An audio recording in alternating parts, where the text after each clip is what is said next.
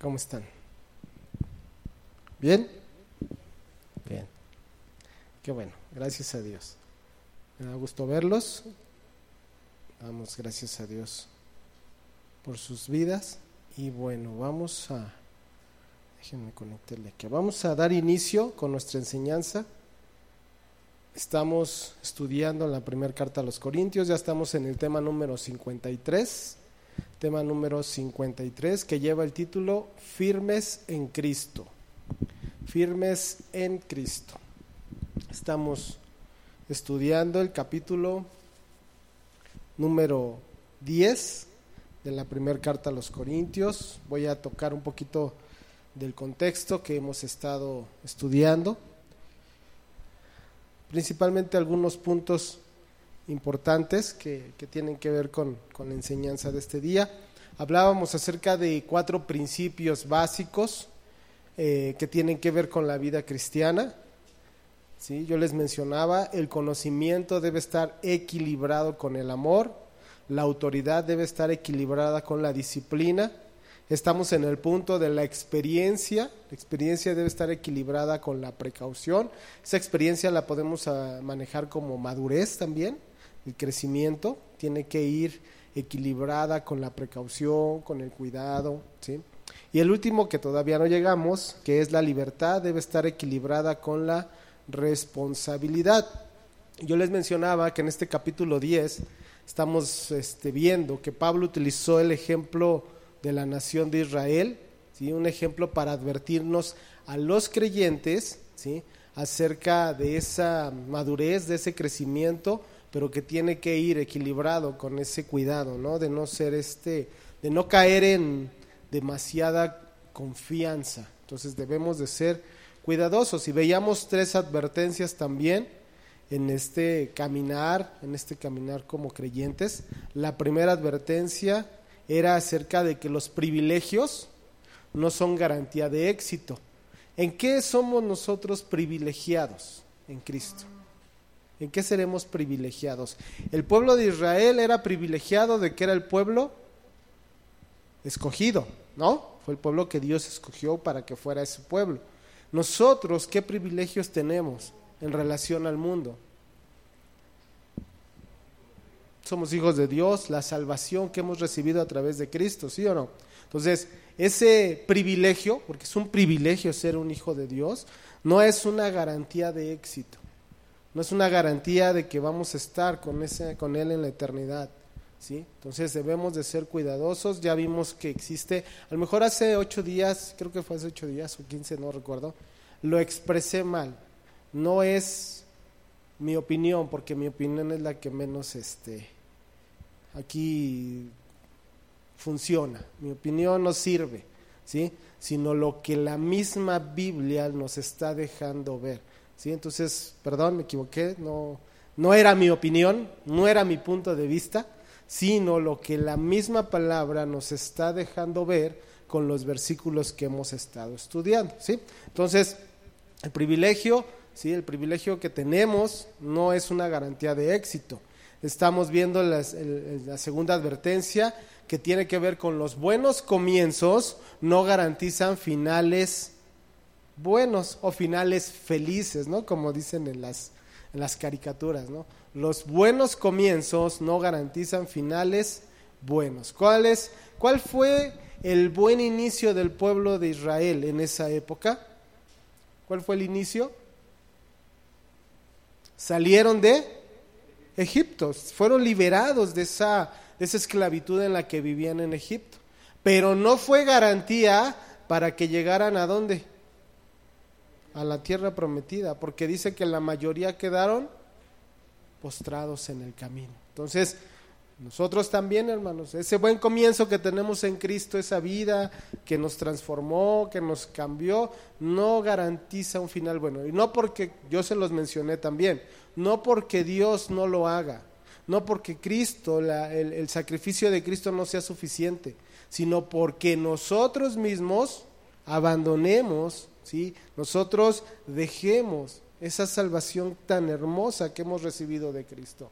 Nosotros mismos, así como ese pueblo, ¿sí? En ese camino llevaban la protección, llevaban la bendición, el cuidado de Dios, aún así no llegaron a esa tierra prometida.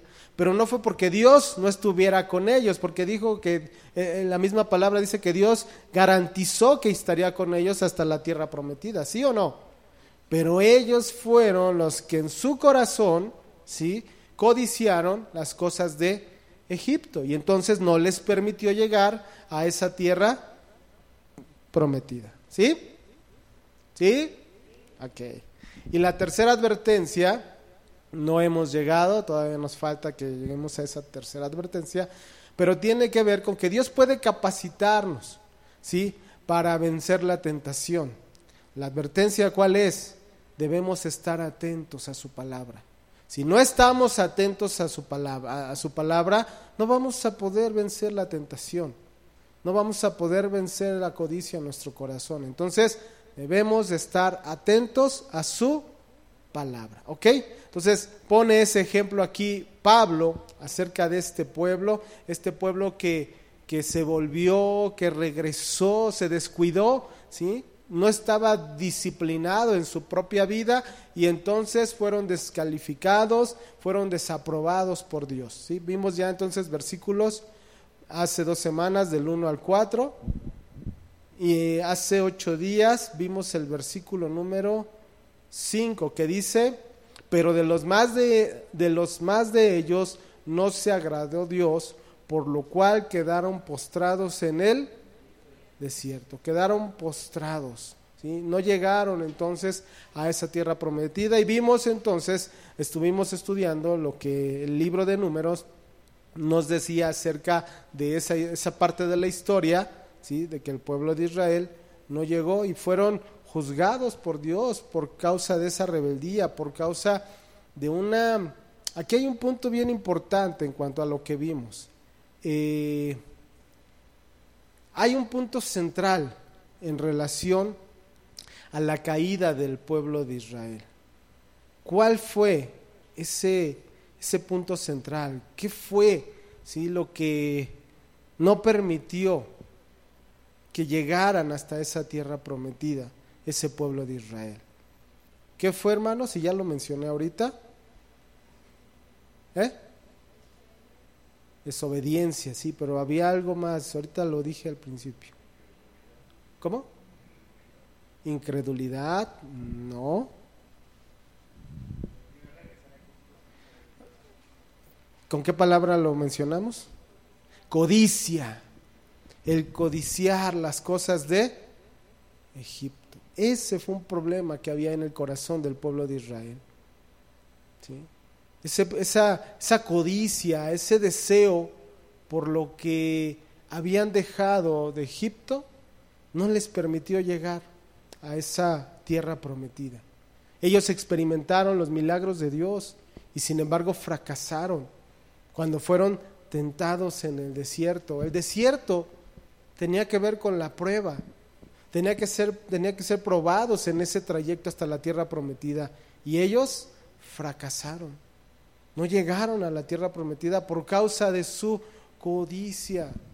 Quedaron postrados en ese camino. Hermano, yo se los mencionaba, Dios ya no nos ve como veía ese pueblo. Ahora, ¿cómo nos ve Dios a nosotros? ¿Cómo nos ve? ¿Cómo? Justos, pero justos por nosotros. Exactamente.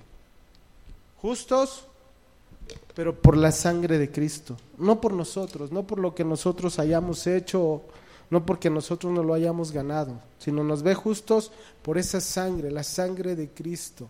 ¿Estamos de acuerdo? Entonces, ahora nosotros tenemos una mayor responsabilidad. Ellos caminaban bajo la ley y ellos, para poder llegar a esa tierra prometida, tenían que obedecer la ley. A nosotros ya no es esa obediencia en obras en la vida del creyente para llegar a esa tierra prometida. Es por la sangre de Cristo, es por gracia. Pero ahora la ley ya no está escrita en tablas de piedra. Ahora, ¿dónde está escrita la ley? Tenemos mayor responsabilidad nosotros, porque ahora esa ley está ¿en dónde? En nuestros corazones. Y terminamos con esa parte nosotros hace 8 días, ¿sí? Una oportunidad mayor, porque nosotros tenemos una oportunidad mayor de llegar a esa tierra prometida, que es a través del sacrificio de Cristo, acarrea también una mayor responsabilidad. Uno de los problemas más graves entonces de este pueblo de Israel, fueron las quejas. Fue estarse quejando todo el tiempo, ¿sí? Un corazón malagradecido en relación a las cosas de Dios, en relación al cuidado de Dios, en relación a la voluntad de Dios. La queja, el no ser agradecidos con Dios. Hermano, yo te hago una pregunta, ahora como creyentes, ¿eso no pasa por nosotros? O a veces así somos también. Somos malagradecidos con lo que Dios nos ha dado. Nos quejamos constantemente. Estamos protestando constantemente. Estamos quejándonos en todo el tiempo. Ay, pero ¿por qué ahora sí? Ay, pero ¿por qué sábado? Ay, pero ahora ¿por qué? Ay, pero ahora ¿por qué de esta forma? Ay, pura queja todo el tiempo. Ahora ¿por qué tengo que estar encerrado? Y ya que empezaron a dejar salir, ahora ¿por qué tengo que salir? Oh, bueno. Todo el tiempo es queja. La queja, hermano, fue una situación por la cual este pueblo no llegó también a la tierra prometida. Dice el versículo 6, mas estas cosas sucedieron como ejemplos para nosotros, ¿sí? Esto quedó como un ejemplo, esto quedó como una advertencia para nosotros, ¿sí? ¿Para qué? Para que no codiciemos cosas malas. La codicia, hermano. La codicia nos lleva a la queja, porque siempre deseamos más de lo que ya Dios nos ha dado. Siempre queremos más de lo que Dios ha depositado en nosotros, pero yo quiero más. Yo deseo más, pero ¿por qué está mejor él y no yo? ¿Pero por qué esto y no yo? Hermano, pura queja, la codicia en el corazón nos lleva a la queja. La codicia tiene que ver con las cosas malas, anhelar, poner en el corazón las cosas malas, lo depravado, lo que es sin valor, lo que más vale para nosotros, lo más valioso que tenemos nosotros es la salvación, es la vida eterna. Y a veces le suspiramos más a las cosas del mundo, ¿sí o no, hermanos? ¿Sí o no? ¿Sí o no? Deseamos más, no nos conformamos con lo que Dios nos da, sino quiero más, deseo más. Esa codicia es un deseo, un sentimiento muy fuerte, una emoción muy fuerte que se apodera de nuestra mente y de nuestro corazón. Eso es la codicia, algo que deseas con todas tus fuerzas.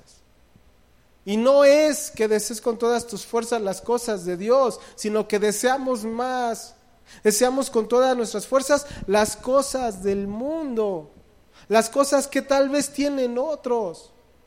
Hermano, todo el tiempo en nuestro corazón hay queja, por eso debemos de ser cuidadosos. Me incluyo, hermanos, porque todos tenemos que pasar por ese desierto. Porque todos necesitamos ser probados en nuestra fe.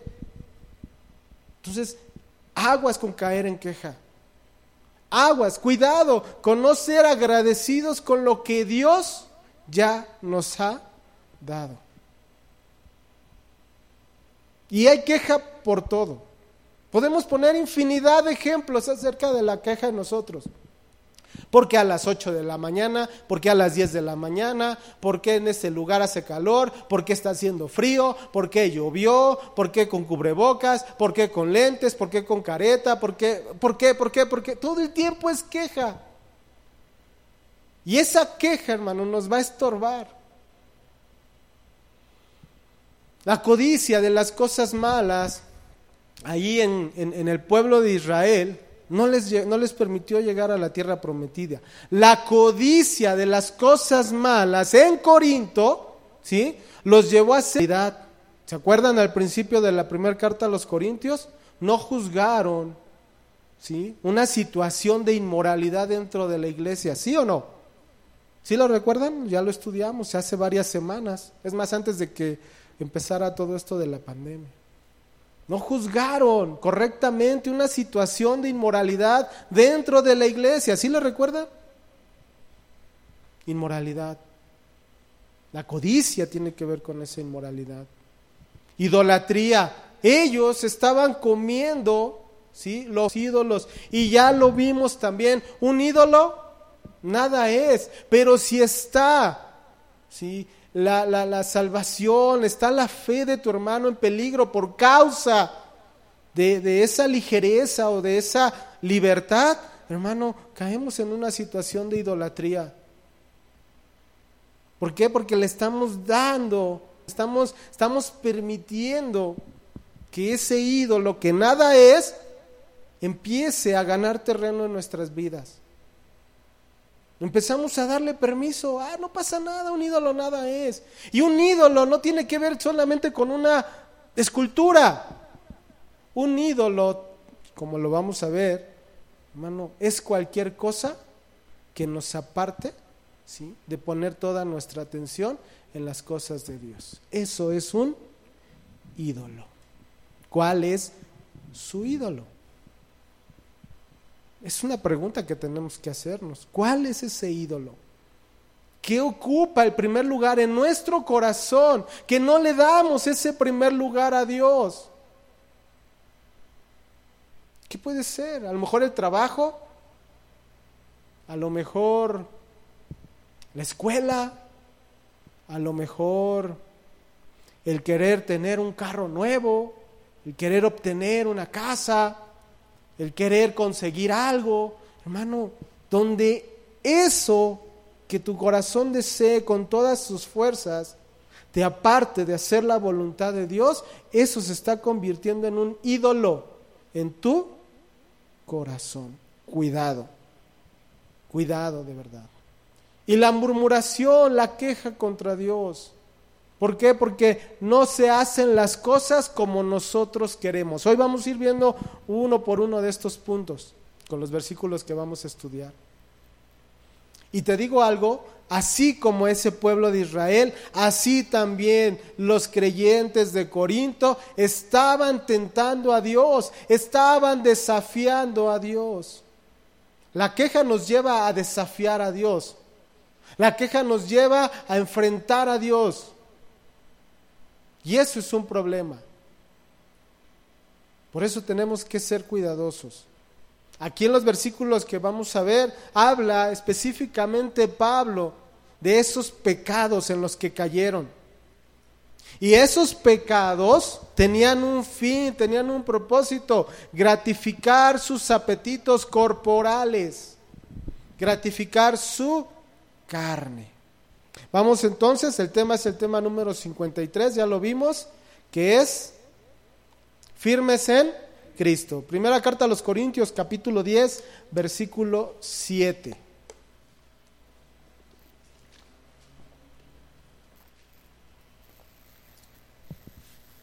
Dice ahí, primera carta a los Corintios 17. Ni seáis, ¿cómo les dice? Idólatras, como algunos de ellos. Ojo, no les estaba hablando a incrédulos. La carta fue escrita a creyentes, ¿sí o no? Eran los creyentes de Corinto. Y les dice, ni seáis idólatras, como algunos de ellos, según está escrito. Se sentó el pueblo a comer y a beber y se levantó a jugar. No seáis idólatras. Cuando les dice esa palabra seáis o ser, quiere decir se conviertan, se comporten, se vuelvan idólatras. Hermano, si lo está mencionando aquí Pablo o la Escritura de que el creyente se puede volver idólatra, es porque así es. Es algo real en la vida del creyente. Decimos, yo ya dejé la idolatría porque ya dejé mis ídolos. Ya no tengo mi santito, ya no tengo mi medallita, Ya no tengo, ¿qué más? ¿Mi qué? ¿Qué era eso, hermana? Ya, sí, como de ti, como color cafecito, ¿no? Mi relicario, ya no tengo mi estampita en mi cartera. ¿Quién tiene su dólar en la cartera? Eso es idolatría, porque estás confiando en tu dólar. ¿Sí? ¿Quién tiene su patita de conejo en su llavero? Aguas, porque eso es idolatría, porque es confiar más en una patita de conejo, en una estampita, en el santito, en no sé, que confiar plenamente en Dios. Cuidado, no se vuelvan, no se conviertan, no participen, ¿sí?, de la adoración a un ídolo. ¿Sí? Cuando habla de idolatría, habla de servir a una imagen o adorar a una imagen. ¿Sí? A eso se refiere la idolatría. Los creyentes estaban en peligro de ofender a Dios. ¿Y ahora cómo me pongo mi cubrebocas? ¿Sale? Bueno, estaban en peligro de ofender a Dios. Este versículo 7 se refiere de la adoración del pueblo de Israel en ese camino hacia la tierra prometida. Cuando Moisés fue llamado por Dios para que le fuera dada esa ley, al bajar de regreso, al llevar esa ley al pueblo de Israel, ¿qué escuchó Moisés cuando iba bajando de ese monte?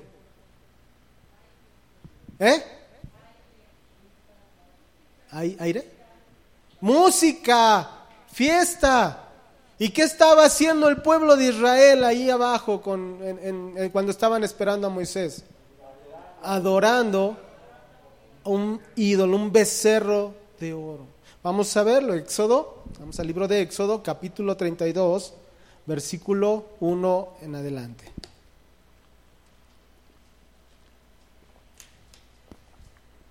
No lo vamos a leer todo el capítulo nos habla acerca de esa adoración, pero vamos a ver nada más algunos versículos, ¿sí? Éxodo 32, versículo 1 al 5. Dice: viendo el pueblo que Moisés tardaba en descender del monte, se acercaron entonces a Aarón y le dijeron: levántate, haznos dioses que vayan delante de nosotros, porque a este Moisés, el varón que nos sacó de la tierra de Egipto, no sabemos qué le haya acontecido. Fíjense cómo el pueblo estaba totalmente, chueco, estaba totalmente desviado. En este versículo número 1, ellos dicen: levántate, haznos dioses que vayan delante de nosotros, porque a ¿qué? Moisés, el varón que nos sacó de la tierra de Egipto, no sabemos qué le haya acontecido. A ver, ¿a quién, haciendo referencia aquí que es Moisés, quién estaban viendo ellos que los sacó de Egipto?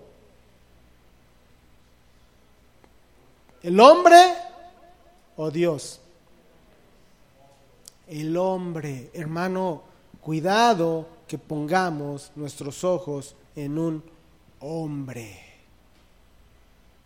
Cuidado, porque cuando ese hombre caiga, cae la iglesia. ¿Sí o no? ¿Sí o no, hermano? ¿Cuántos no hemos escuchado congregaciones que dicen: no, es que el pastor cayó en adulterio?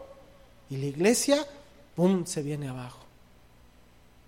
¿Por qué? Porque en muchas ocasiones la gente, en lugar de estar viendo, en lugar de poner su mirada en Dios, en las cosas de Dios, en los milagros de Dios, ponen su mirada en el hombre. Cuidado, hermano. Y eso fue lo que pasó con este pueblo también. Ellos, en lugar de esperar, porque Dios les iba a dar la ley, les iba a dar los mandatos, los principios en ese caminar para la tierra prometida, pusieron sus ojos en el hombre. Ese hombre no bajaba. Y entonces buscaron adorar. Buscaron un ídolo. Dice el versículo 2, y Aarón les dijo: apartad los zarcillos de oro que están en las orejas de vuestras mujeres, de vuestros hijos y de vuestras hijas, y traédmelos. El peor error en este caso de Aarón fue tenerle miedo a ese pueblo. Con tal de congraciarse con el pueblo, ¿qué hizo Aarón? Les hizo su ídolo. Lo peor que puede hacer un pastor en una congregación es congraciarse con la iglesia. ¿A qué me refiero? Es hacer las cosas para que la iglesia se sienta bien. Hacerla sentir contenta a la iglesia. Aguas. No estamos para eso. Versículo 3, entonces dice: todo el pueblo apartó los zarcillos de oro que tenían en sus orejas y los trajeron a Aarón. Y él los tomó de las manos de ellos y le dio forma con buril e hizo de ello un becerro de fundición. Entonces dijeron: Israel, estos son tus dioses que te sacaron de la tierra de Egipto. ¿Se dan cuenta que no estaban viendo verdaderamente a Dios? No estaban sus ojos espirituales en Dios. Porque dijeron: estos son tus dioses que te sacaron de la tierra de Egipto. Pero viene lo peor en el versículo 5. Y viendo esto, Aarón edificó un altar delante del becerro y pregonó a Aarón y dijo: mañana será fiesta, ¿qué dice? A Jehová, para Jehová. Pensamos que lo que estamos haciendo es algo agradable a Dios. Y no es cierto, eso es un engaño, hermano. La idolatría nos lleva, ¿sí?, a caminar engañados. Pensamos que estamos agradando a Dios, pensamos que estamos haciendo las cosas para agradar a Dios, pero no tiene nada que ver con Dios. A lo mejor ya no nos hacemos un ídolo como en el pueblo de Israel, ¿sí?, de oro, un ídolo, una escultura, pero hacemos a Dios a nuestra imagen, porque no es el Dios de la Biblia, sino es nuestro propio Dios. ¿De qué forma tiene Dios en tu corazón, hermano? ¿Qué forma tiene Dios en tu corazón? Cuando hablo de eso es que tú lo moldeas a Dios, a tus expectativas, a tus deseos y a tus circunstancias. Cuidado. ¿Cuáles son tus expectativas? ¿Cuáles son tus deseos? ¿Cuáles son tus circunstancias? Que digas: es que yo quiero a Dios en esto. Mi Dios es esto. Y entonces empiezo a formar a Dios a mis deseos. Y ahí estamos cayendo en una situación de idolatría. Terminamos, hermano, adorándonos a nosotros mismos, en lugar de adorar verdaderamente al Dios creador. Ahora, te digo, un problema de la idolatría, ¿sí?, es que esa idolatría lleva a la persona a toda clase de inmoralidad. La idolatría, hablar de idolatría es hablar de inmoralidad, hermano. Por eso dice: según está escrito, se sentó el pueblo a comer y a beber y se levantó a jugar. Fíjense que se escucha hasta... en la traducción se escucha bien tierna, ¿no? Se levantó a jugar, ¿no? Se sentó el pueblo, ¿sí?, que quiere decir sentarse, se detuvo, se estableció, ¿sí? Se habla de revolotear, a eso se refiere sentarse.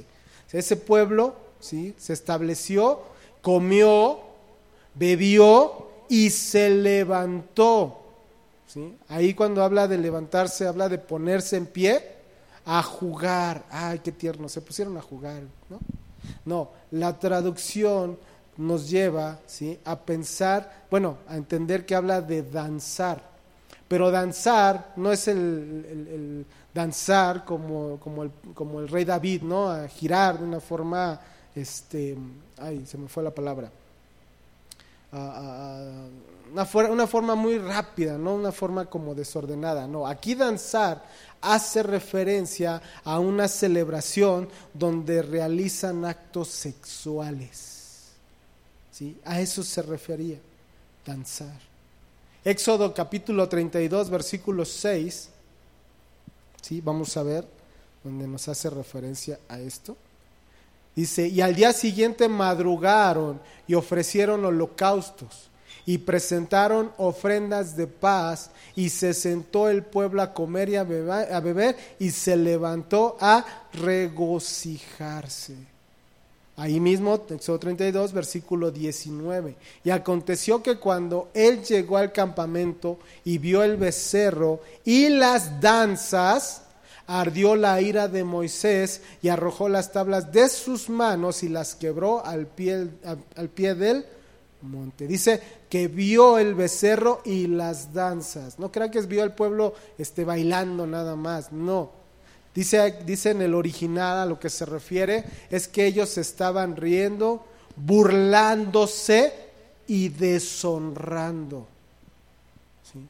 Esa palabra danzar entonces tiene la connotación del aspecto sexual, como cuando en Génesis 26:8 Isaac, ¿sí?, dice que estaba acariciando a Rebeca. Se los voy a leer, Génesis 26:8, no lo busquen. Dice, sucedió que después que él estuvo allí muchos días, Abimelec, rey de los filisteos, mirando por una ventana, vio a Isaac que acariciaba a Rebeca su mujer. A esa palabra acariciaba es la misma palabra aquí utilizada acerca de danzar, acerca de regocijarse, pero habla de la connotación sexual.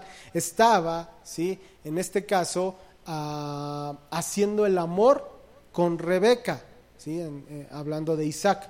Bueno, eso fue cuando Moisés bajó de ese monte, fue lo que vio en ese pueblo. Estaba en una situación de desenfreno. Estaban deshonrando a Dios. Según ellos, en su corazón estaban haciendo fiesta a Jehová, ¿sí o no? Entonces, ese desenfreno lo estaban llevando, ¿sí?, en la parte espiritual, según ellos, para glorificar a Dios. Pero lo único que estaban haciendo era deshonrándolo. Hermano, en lugar de esperar, Moisés iba a bajar. Moisés iba a regresar con esa ley, con esos mandamientos. En lugar de esperar, de ser pacientes, se dejaron arrastrar por su inmoralidad, por sus deseos pecaminosos. Hermano, este tiempo que Dios nos permitió, nos está permitiendo vivir, ¿sí?, de esta pandemia que se está viviendo, ¿qué nos pusimos a hacer, hermanos? Como creyentes, no te hablo como mundo, como creyentes, ¿qué nos pusimos a hacer? Fue un tiempo que Dios nos dio para recapacitar, para pensar, para darnos cuenta lo frágiles que somos. Y en lugar de hacer eso, ¿qué nos pusimos a hacer? ¿En qué nos buscamos distraernos, hermano? Con tal de pasar el tiempo. Tenemos que escudriñarnos, tenemos que escudriñar nuestro corazón. Que a lo mejor estamos, en lugar de tomar ese tiempo de reflexión, de cómo estamos viviendo, de cómo estamos caminando, si de verdad nuestra vida es agradable a Dios, en lugar de eso buscamos distraernos con otras cosas. Nos pusimos a ver una serie. Contrátate el Netflix para ver una serie, órale. Contrátate ¿dónde más hay series? El Amazon, órale, para ver una serie. A ver, búscate una serie en el tuyo, a ver, para ver qué. En lugar de reflexionar, yo no estoy diciendo que sea malo.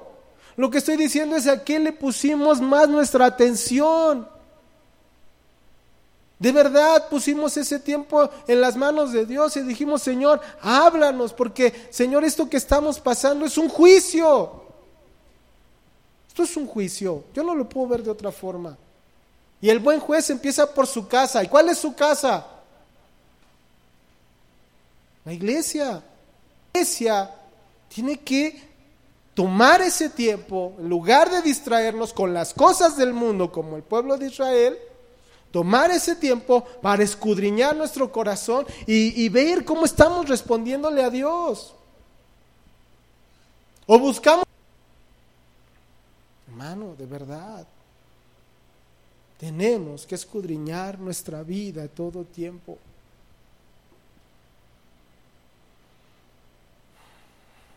Dice el versículo 8, 1 Corintios 10:8, viene el que sigue, ya habló de la idolatría.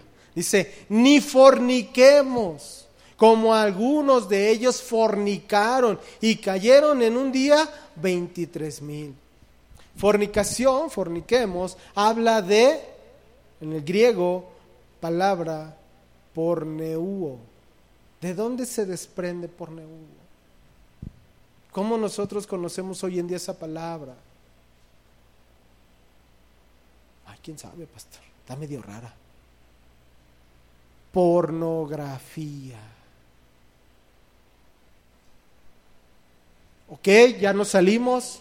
Ahora la forma de estar conectados, la forma de enterarnos, la forma de conocer qué está pasando en el mundo, ¿cuál fue? El internet. Y yo se los dije en una de las cápsulas que di hace ya varias semanas, meses, ya no me acuerdo. De las páginas más visitadas en la internet fueron pornográficas.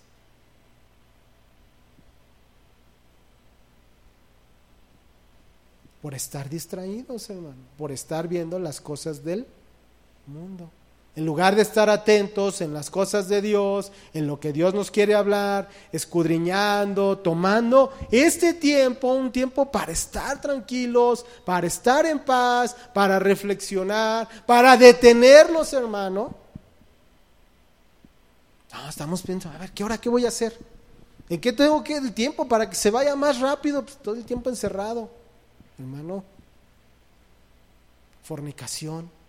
¿Qué quiere decir? Actuar como prostituta, dar indulgencia a la lujuria indebida. Practicar, también la fornicación tiene que ver con practicar idolatría. Hermano, todo lo que tiene que ver con la inmoralidad sexual se desprende de la idolatría.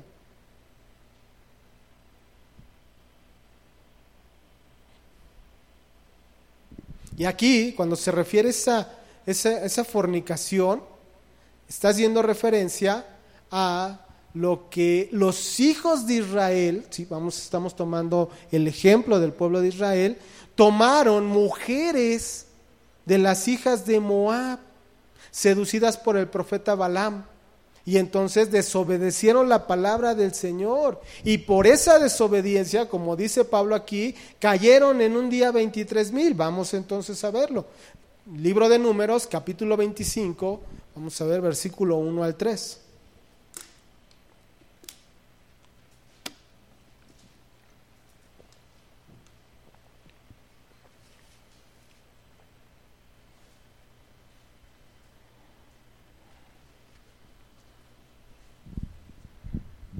¿Ya lo tienen? Números capítulo 25, versículos 1 al 3. Dice, moraba Israel en Sittim, y el pueblo empezó a fornicar con las hijas de Moab. Ya Dios les había dado órdenes que no se mezclaran, ¿sí?, con otros pueblos que eran idólatras. Versículo 2, las cuales invitaban al pueblo a los sacrificios de sus dioses, y el pueblo comió y se inclinó a sus dioses. Así acudió el pueblo a Baal Peor, y el furor de Jehová se encendió contra Israel. Hermano, su desobediencia, su rebeldía hacia las cosas de Dios. Ahí en Corinto, ¿sí?, también era un pecado común en esa ciudad de Corinto, y tristemente también dentro de la iglesia, la fornicación. Y dice, y cayeron en un día 23,000. Cuando habla de cayeron, habla de perecieron, murieron, hermano. Sí, a lo mejor en el libro de Números vamos a encontrar una pequeña diferencia, porque dice en uno de los versículos que fueron 24,000. Aquí aquí algunos han utilizado esa diferencia para demostrar la contradicción de las Escrituras. Pero, hermano, aquí no tiene que ver el número, si fue exacto Pablo o no. Puede ser que Pablo se refiera al total, número total, por causa de esas plagas. Y en el libro de Números nada más refiere, en este caso, no habla de 24,000 y aquí habla de 23,000. Pero no es lo de menos, no es la diferencia de los 1,000, sino la situación de la codicia que había en el corazón de ese pueblo. Dice Números capítulo 11, versículo 4, libro de Números 11:4.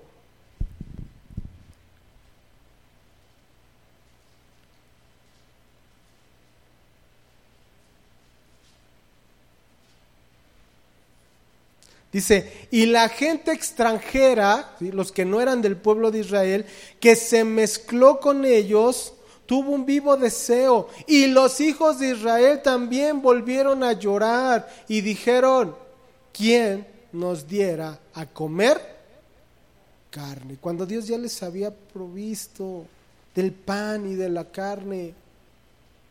Pero era la codicia, hermano, era la codicia hacia las cosas del mundo. Esto, lo que nos está mostrando en estos versículos, era constantemente lo que Israel estaba tentando a Dios. Dice el versículo 9, 1 Corintios 10:9, ni tentemos al Señor. Ya habló de idolatría, ya habló de fornicación. Ahora dice, ni tentemos al Señor, como algunos de ellos le tentaron y perecieron por las serpientes. Tentar quiere decir probar. Ellos estaban probando a Dios. Cuando ellos se quejaban, ¿qué hacían con esa queja? Le reclamaban a Dios. Entonces, ellos esperaban que Dios, ¿qué?, respondiera a sus quejas. Eso es tentar. Ay, Señor, pero ¿por qué no me das? Ay, Señor, ¿por qué no me bendices? Ay, Señor, ¿por qué me estás pasando por esto? Eso es tentar a Dios. Exigirle a Dios que responda nuestros deseos carnales. No es agradecer a Dios por lo que ya nos dio, por lo que tenemos, sino es exigirle más allá. Eso es tentar a Dios, hermano. Incitar, dice ahí, y como también algunos de ellos le tentaron, lo probaron, lo provocaron, lo incitaron. ¿Y qué los llevó? ¿Qué trajo como consecuencia el querer probar a Dios? ¿Qué dice ahí? Y lo mismo. Así como lo vimos en la fornicación, en el versículo anterior, que nos habla de que fornicaron, aquí nos habla acerca de tentar a Dios. Dice, y perecieron, habla también de morir. ¿Por medio de qué? De las serpientes. Aquí está basando en lo que dice libro de Números, capítulo 21. Vamos a leer Números 21, 4 al 6.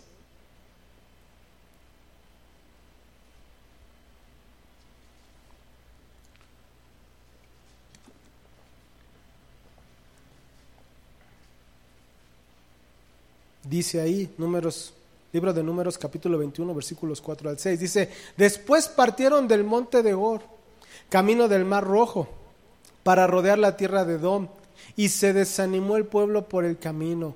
Y habló el pueblo contra Dios y contra Moisés, ¿sí?, quejándose. ¿Por qué nos hiciste subir de Egipto para que muramos en este desierto? Pues no hay pan ni agua y nuestra alma tiene fastidio de este pan tan liviano. ¿Qué fue, hermano? ¿No fue queja? ¿Sí o no fue queja? Dios les había provisto, todo el tiempo estaba el pan, todo el tiempo estaba el pan, todo el tiempo estuvo la carne. Y aún así se quejaron. ¿Fue fiel Dios, sí o no? Todo el tiempo Él les mandó ese pan, ese maná, y aún así queja. ¿Y qué pasó? Versículo 6. Y Jehová envió entre el pueblo serpientes ardientes que mordían al pueblo, y murió mucho pueblo de Israel.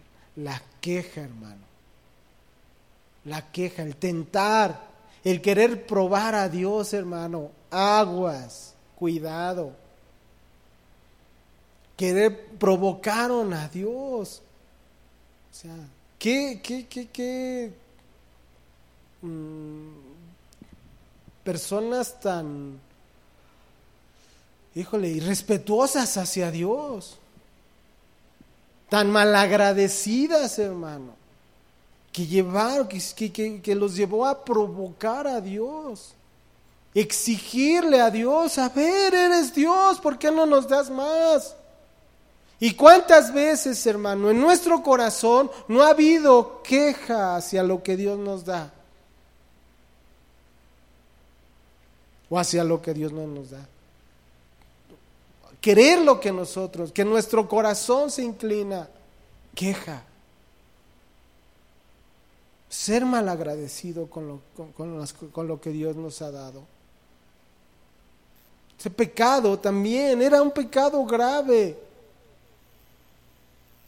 Y llevó, así como en esa época, ¿sí?, a caer en un juicio y que murieran, ¿sí?, mordidos por las serpientes. Hoy en día, en ese momento que estaba también Pablo hablando a la iglesia de Corinto, también hubo juicio, hermano. Y quien diga que no, que lea la Biblia. Primera carta a los Corintios, capítulo 11, versículo 29 al 32. Primera carta a los Corintios, capítulo 11, versículos 29 al 32. Aquí está haciendo referencia, y como lo vamos a ver también más adelante, a la Santa Cena, a tomar la Santa Cena de forma indigna. ¿Qué entienden ustedes por indignamente? ¿Cómo? Estar en pecado. El que según tú estás buscando agradar a Dios, pero en tu corazón hay pecado, pero en tu vida hay pecado. Versículo 29. Porque el que come y bebe indignamente, sin discernir el cuerpo del Señor, ¿qué dice? A ver, ¿lo dice o no lo dice? Juicio come y bebe para sí. ¿Es juicio de Dios o no? Si nosotros estamos en ese pecado, según nosotros estamos tomando la Santa Cena, y la Santa Cena es el punto que está tocando aquí Pablo, pero eso es en la parte, en lo particular, en lo general, hermano, en nuestra vida como cristianos. Si en esa vida como creyentes estamos en pecado, estamos quejándonos, estamos cayendo en idolatría, estamos cayendo en murmuración, estamos tentando constantemente a Dios, ¿ustedes no creen que también va a venir juicio a nosotros? Claro. Juicio come y bebe para sí, por lo cual hay muchos que dice... El juicio de Dios trae también esto a la vida del creyente. Y muchos, ¿qué dice? Duermen. Es algo que vamos a ver en el capítulo 11, pero que cabe ahorita en este tiempo, en este momento que estamos estudiando. Porque habla, hermano, del juicio de Dios cuando hay queja en nuestro corazón, cuando hay murmuración, cuando hay idolatría, cuando nuestros deseos están puestos en las cosas del mundo. Juicio come, dice, juicio come y bebe para sí. Juicio viene a nuestra vida, y el juicio es el que viene de parte de Dios a nosotros. No un juicio de hombre, juicio de Dios. Dice, y por eso hay muchos enfermos y debilitados entre vosotros. Dice el versículo 31, si pues nos examinásemos a nosotros mismos, no seríamos juzgados. si en verdad escudriñáramos nosotros nuestro propio corazón, si tomáramos ese tiempo que Dios nos da para verdaderamente reflexionar cómo estamos caminando, no seríamos juzgados. Pero como no lo hacemos, estamos más ocupados o más preocupados en otras cosas, hermano, viene el juicio. Y no lo digo yo, ahí está en la Biblia.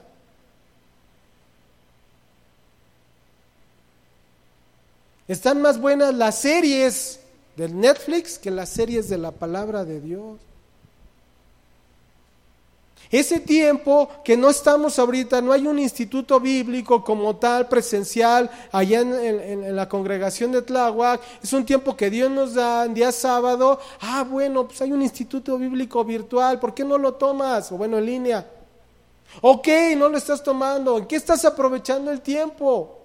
Reflexionando y pensando, ¿cómo estoy desperdiciando mi vida? En lugar de un sábado, si regrese al instituto, anotarme e ir de inmediato, estar estudiando, a conocer la voluntad de Dios. No, a ver en qué me pongo a gastar el tiempo en otras cosas.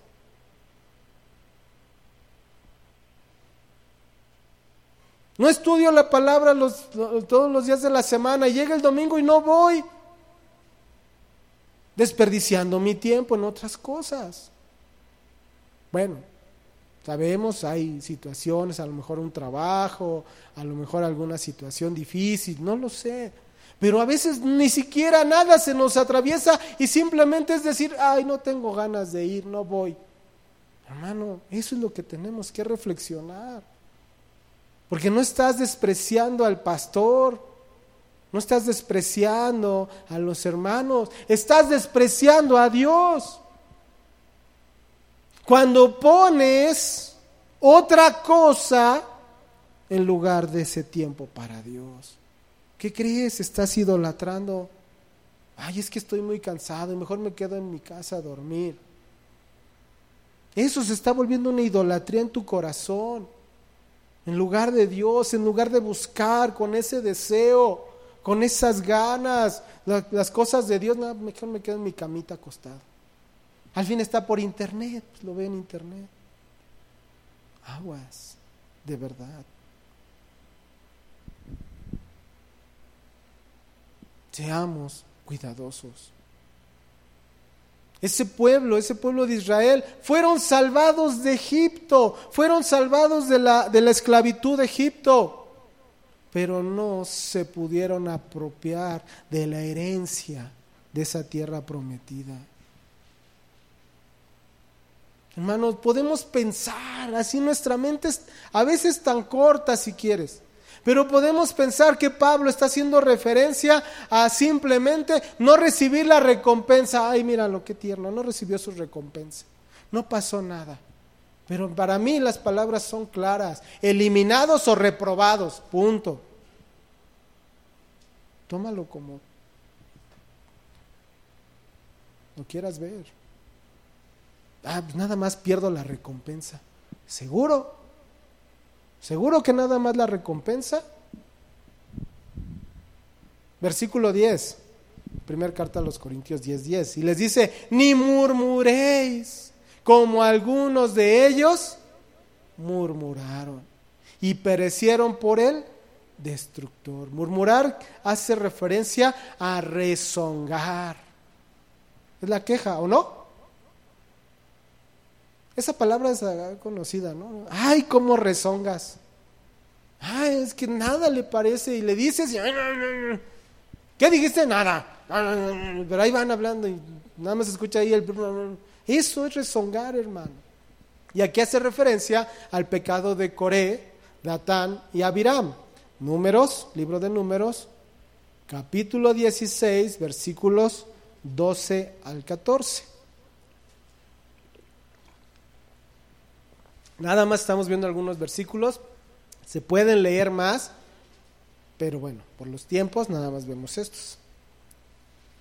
Dice: y envió Moisés a llamar a Datán y a Abiram, hijos de Eliab, mas ellos respondieron: no iremos allá.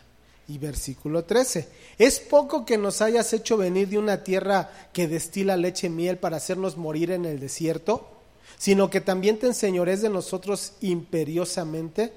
Ni tampoco nos has metido tú en tierra que fluya leche y miel, ni nos has dado heredades de tierras y viñas. ¿Sacarás los ojos de estos hombres? No subiremos. Fíjate, ellos estaban viendo la tierra de Egipto como esa tierra que destilaba leche y miel, y estaban en esclavitud. Los tenían como esclavos, ¿sí o no? ¿Sí o no? ¿Cómo estaban viviendo en Egipto? Como esclavos. Y para ellos esa era una tierra que destilaba leche y miel. Ese pueblo de Israel no practicaba el dominio propio. No ponían su cuerpo bajo la servidumbre. Y empezaron a murmurar. Murmuró ese pueblo. Y esa murmuración trajo castigo. Dice Números 14:2, ya no lo busquen, yo se los leo.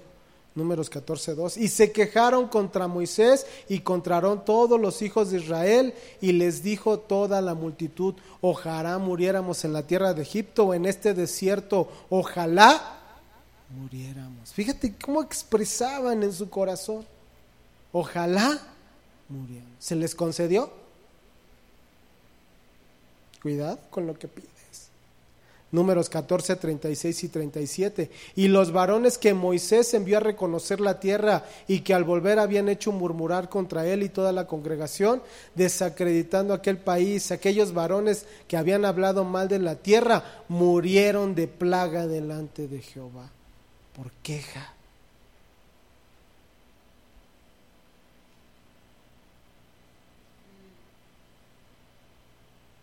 Dice: y perecieron por el destructor. El destructor habla de esas serpiente venenosa. En el original quiere decir serpiente venenosa.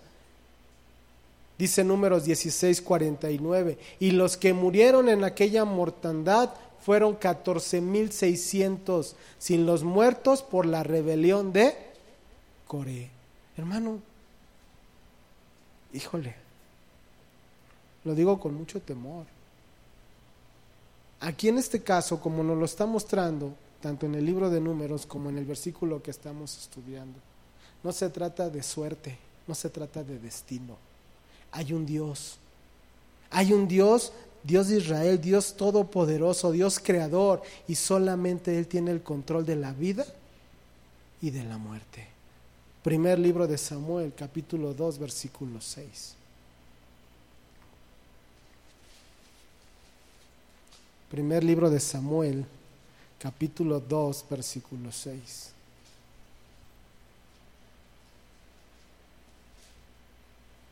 ¿Qué dice? Jehová mata y Él da vida. Él hace descender al Seol y hace subir. ¿Lo dice o no lo dice? Hermano, el dar, el proveer para la carne, el proveer para los deseos pecaminosos, trajo, ¿sí?, como resultado a ese pueblo su caída, que perecieran. Y esa lección, hermano, la Biblia en el Nuevo Testamento nos la está dando a nosotros también. Versículo 11. Y estas cosas, primera carta a los Corintios 10:11, y estas cosas les acontecieron como ejemplo y están escritas ¿para qué? ¿Qué dice ahí? Para amonestarnos a nosotros, a quienes han alcanzado los fines de los siglos. Esa palabra amonestar en el original habla de para llamarnos la atención, para reprensión nuestra o advertencia. Esto es para nosotros. Dice, para quienes han alcanzado los fines de los siglos. Los fines de los siglos se refiere en esa consumación de la segunda venida de nuestro Señor Jesucristo.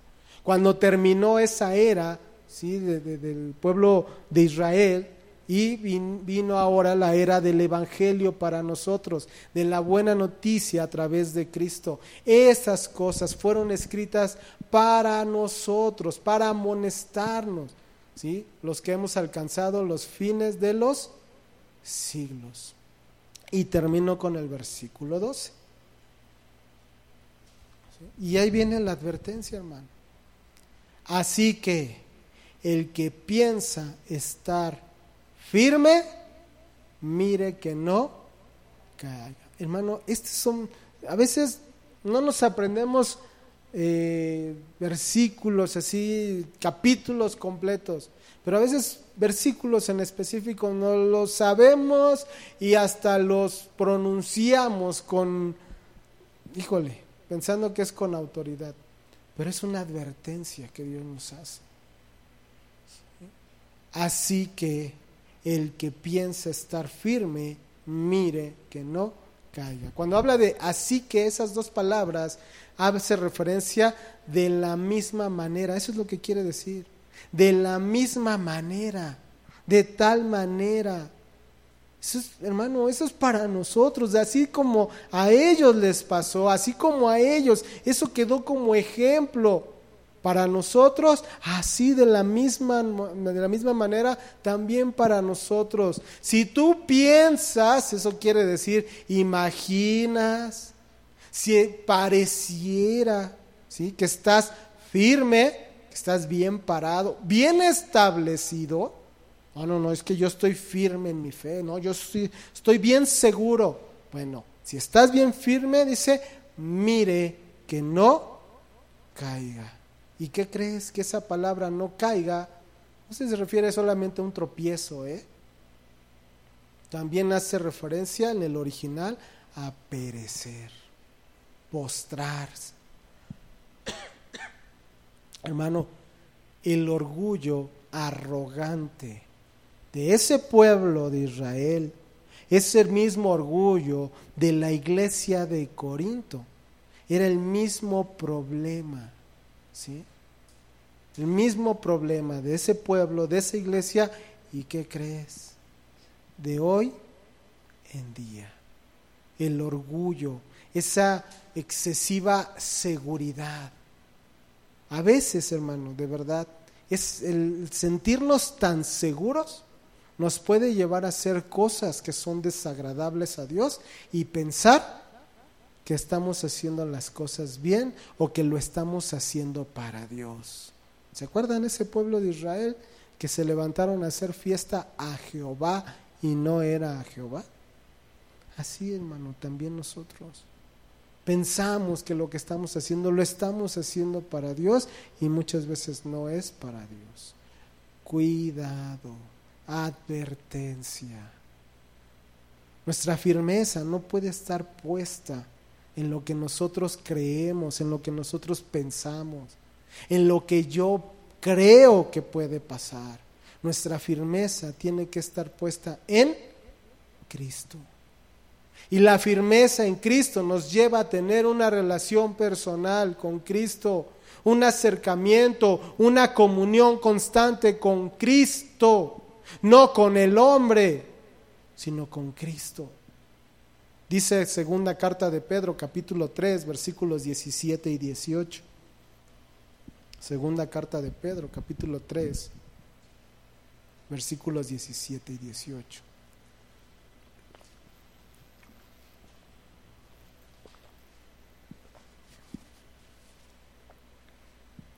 ¿Ya lo tienen? Dice, así que vosotros, oh amados, sabiéndolo de antemano, ¿qué les dice? Guarda. ¿Sí estamos ahí o no? ¿Sí lo están leyendo? ¿O nada más estoy leyendo yo? ¿No? Ok. Guardaos, no sea que arrastrados por el error de los inicuos, caigáis ¿de dónde? De vuestra firmeza. ¿Sí? ¿Cómo estamos viendo nuestro versículo de Corintios? El que se sienta como firme. Caigáis de vuestra firmeza, antes bien, creced en la gracia y el conocimiento de nuestro Señor y Salvador Jesucristo. A Él sea la gloria, ahora y hasta el día de la eternidad. Amén. Hermano, ¿en quién tienen que estar puestos nuestros ojos? En Cristo.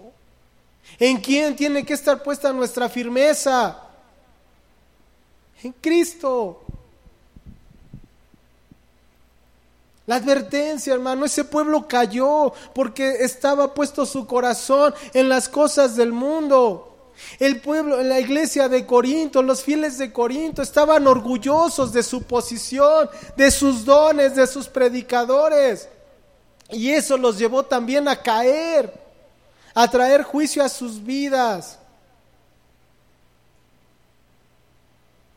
Cuando nos apartamos de Dios, hermano, cuando nuestros ojos están puestos en otra cosa que no son las cosas de Dios, nos va a llevar a enfriarnos, nos va a llevar a perdernos, no vamos a tener esa comunión con Dios y va a venir disciplina de parte de Dios.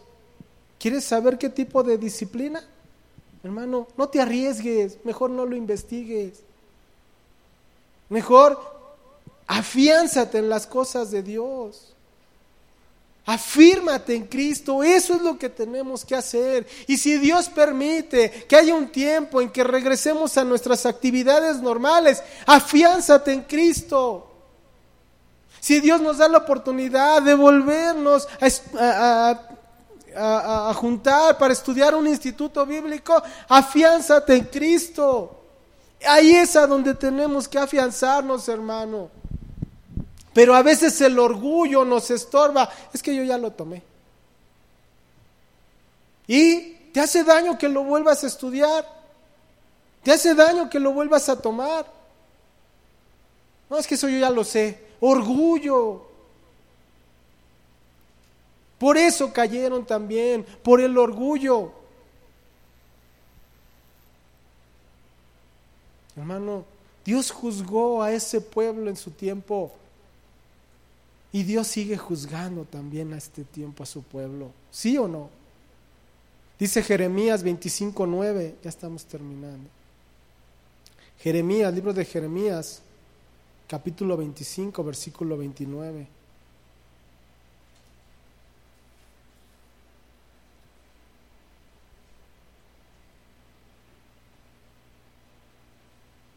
¿Ya estamos?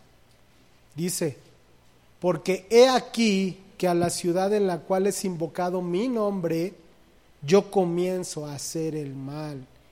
Y hace una pregunta: ¿y vosotros seréis absueltos? No seréis absueltos, porque espada traigo sobre todos los moradores de la tierra, dice Jehová de los ejércitos. Te lo pongo en otro versículo, Nuevo Testamento. Es que esto es del Antiguo, ok, Nuevo Testamento. Primer carta de Pedro 4:17.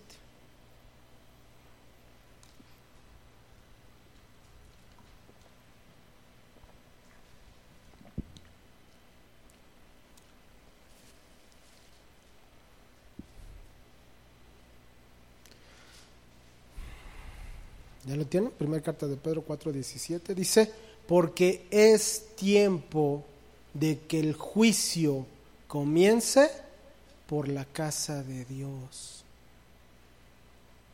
Y si primero comienza por nosotros, ¿cuál será el fin de aquellos que no obedecen al Evangelio de Dios?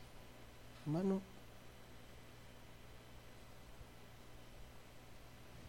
nuestra firmeza tiene que estar en Cristo. Y esa firmeza nos tiene que llevar a estarnos continuamente ejercitando con diligencia, ejercitándonos en Cristo, ejercitándonos constantemente en una relación personal, en lugar de estarnos quejando, en lugar de estar poniendo nuestros ojos en las cosas del mundo. Cuidado. Ellos fueron juzgados, el pueblo de Israel fue juzgado, ¿sí? Porque no obedecieron esa ley. Estaban bajo la ley, pero no la obedecieron. Ahorita estamos nosotros en algo más grande que es la gracia. Y si no estamos ejercitados, si no estamos caminando verdaderamente en esa gracia, tenemos el ejemplo de Israel. Trajo juicio a sus vidas. Pecar contra la ley es una cosa, pecar contra la gracia es algo todavía más grave. Seamos cuidadosos. Que este tiempo que estamos viviendo, estos tiempos difíciles que hoy en día estamos viviendo, sean tiempos que verdaderamente tomemos para reflexionar. Que sean tiempos, así como en una enseñanza que también Dios nos dio hace tiempo a través de mi esposa en un desayuno, que nos detengamos, ¿sí? Que sea un tiempo de detenernos y que preguntemos por las sendas antiguas. Las sendas antiguas tienen que ver, hermano, con esas sendas, ¿sí?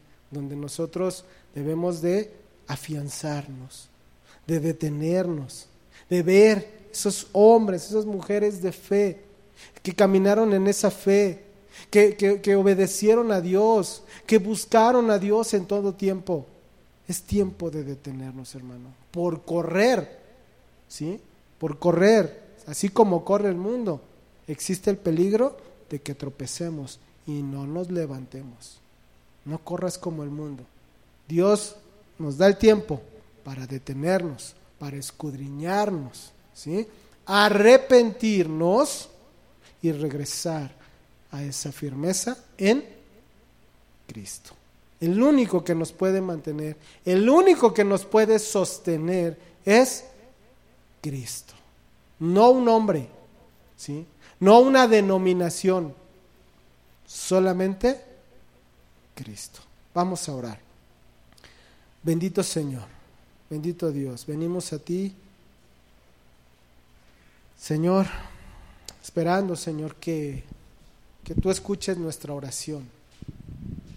Que, Señor, tú voltees tu rostro, Señor, hacia nosotros y podamos nosotros, Señor, pedirte perdón por nuestras faltas, por nuestros pecados, pedirte perdón, Señor, porque hemos tomado en poco, Señor, todo lo que tú has permitido que hoy en día se esté viviendo.